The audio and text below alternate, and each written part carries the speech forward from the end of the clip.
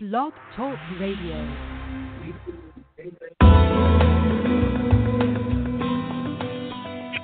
Hello. Hi, I'm Mo. I'm Genoa.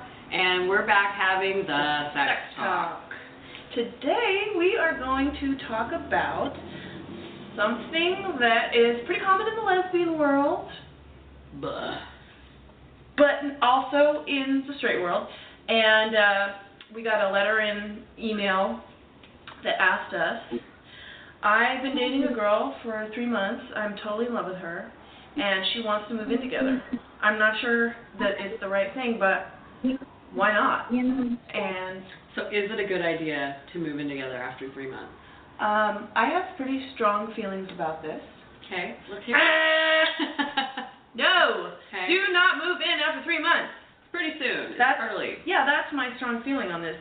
However, I strongly feel that, sometimes in life, you meet somebody and things just sort of flow and happen really naturally and you really want to and it feels good, and why not do it? Okay, I feel sometimes you meet someone and you feel really strongly, but you don't even really know them, and you end up putting yourself in a position where, should it not work out, you have no home. Yeah. You're trusting someone that you barely know. You don't really know someone after 3 months. Even if there's a lot of feelings and you think that it's going to be great, you don't know.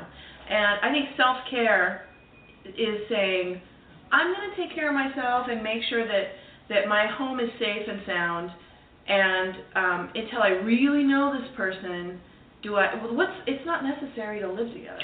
Well, and going slow also, kind of piggybacking on what you're saying, is a really good way to ensure that you guys' love is going to last for that much longer. Yeah. See, sometimes when you meet someone and you just want to be together all the time, and I had a friend tell me recently some really good advice that she was using in her own love life, which is make it last. The chemistry section of your newfound love, where you're just having crazy great sex 24/7, it's not going to last forever, and you can make it last longer by not kind of burning it out and spending too much time together. And when you live together, you have to spend a lot of time together, like a lot. You do, and how well do you know that person?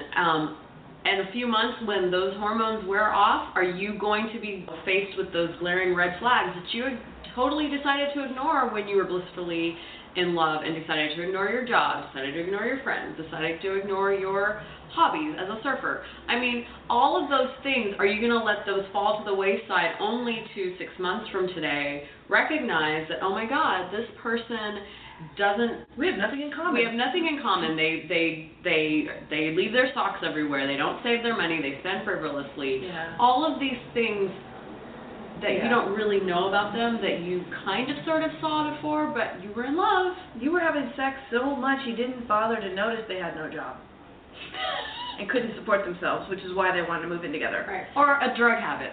All of these minor issues might become deal breakers once you're done with the crazy sex hormones. Right. So it's really good idea to go slow and take your time. With that said, if you feel like there's a lot of really good compatible stuff going on, and you check your list, and they save money the same way you do. Money's a huge issue. I keep bringing that up, but I think that in relationships, in long-term relationships, it is big. Yeah. I mean, you're combining lives here, right. And even if you don't have a piece of paper and you're married, living together is combining lives. Absolutely. So make sure you know who they are. You really know them. Mm-hmm. Make sure there's a certain level of compatibility. Yeah. That you will live well together, and you're not going to know that in 3 months. Yeah, it's kind of a style thing. And the thing is, if it's really real and it's really meant to be, going slow isn't going to ruin it. Right. It's still going to be great. What is the rush? What's the rush? You're gonna burn it out before you need to get together, and then you're gonna have lesbian bed death. It's like the U-Haul lesbians. I mean, it's the stereotype about women, and heterosexual women do it too. Women have a tendency to want to jump in feet first, head first, nest and merge right away, and they're also notorious for the lesbian bed death. Women have the bed death thing too. You are totally passionate for the first 6 months to a year, and then lo and behold, you're totally bored out of your mind. And then you're like, oh, I don't want to fuck that. Yeah. And then you live together. Yeah. So I'm A lot. saying, thumbs down. There is no rush to move in with someone. It's something that's hard to extricate yourself from. And not only do you have to deal with the breakup, you have to deal with being homeless.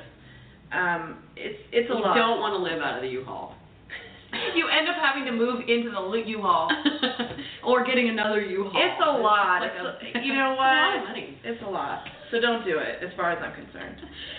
That's a sex talk. Beep, beep.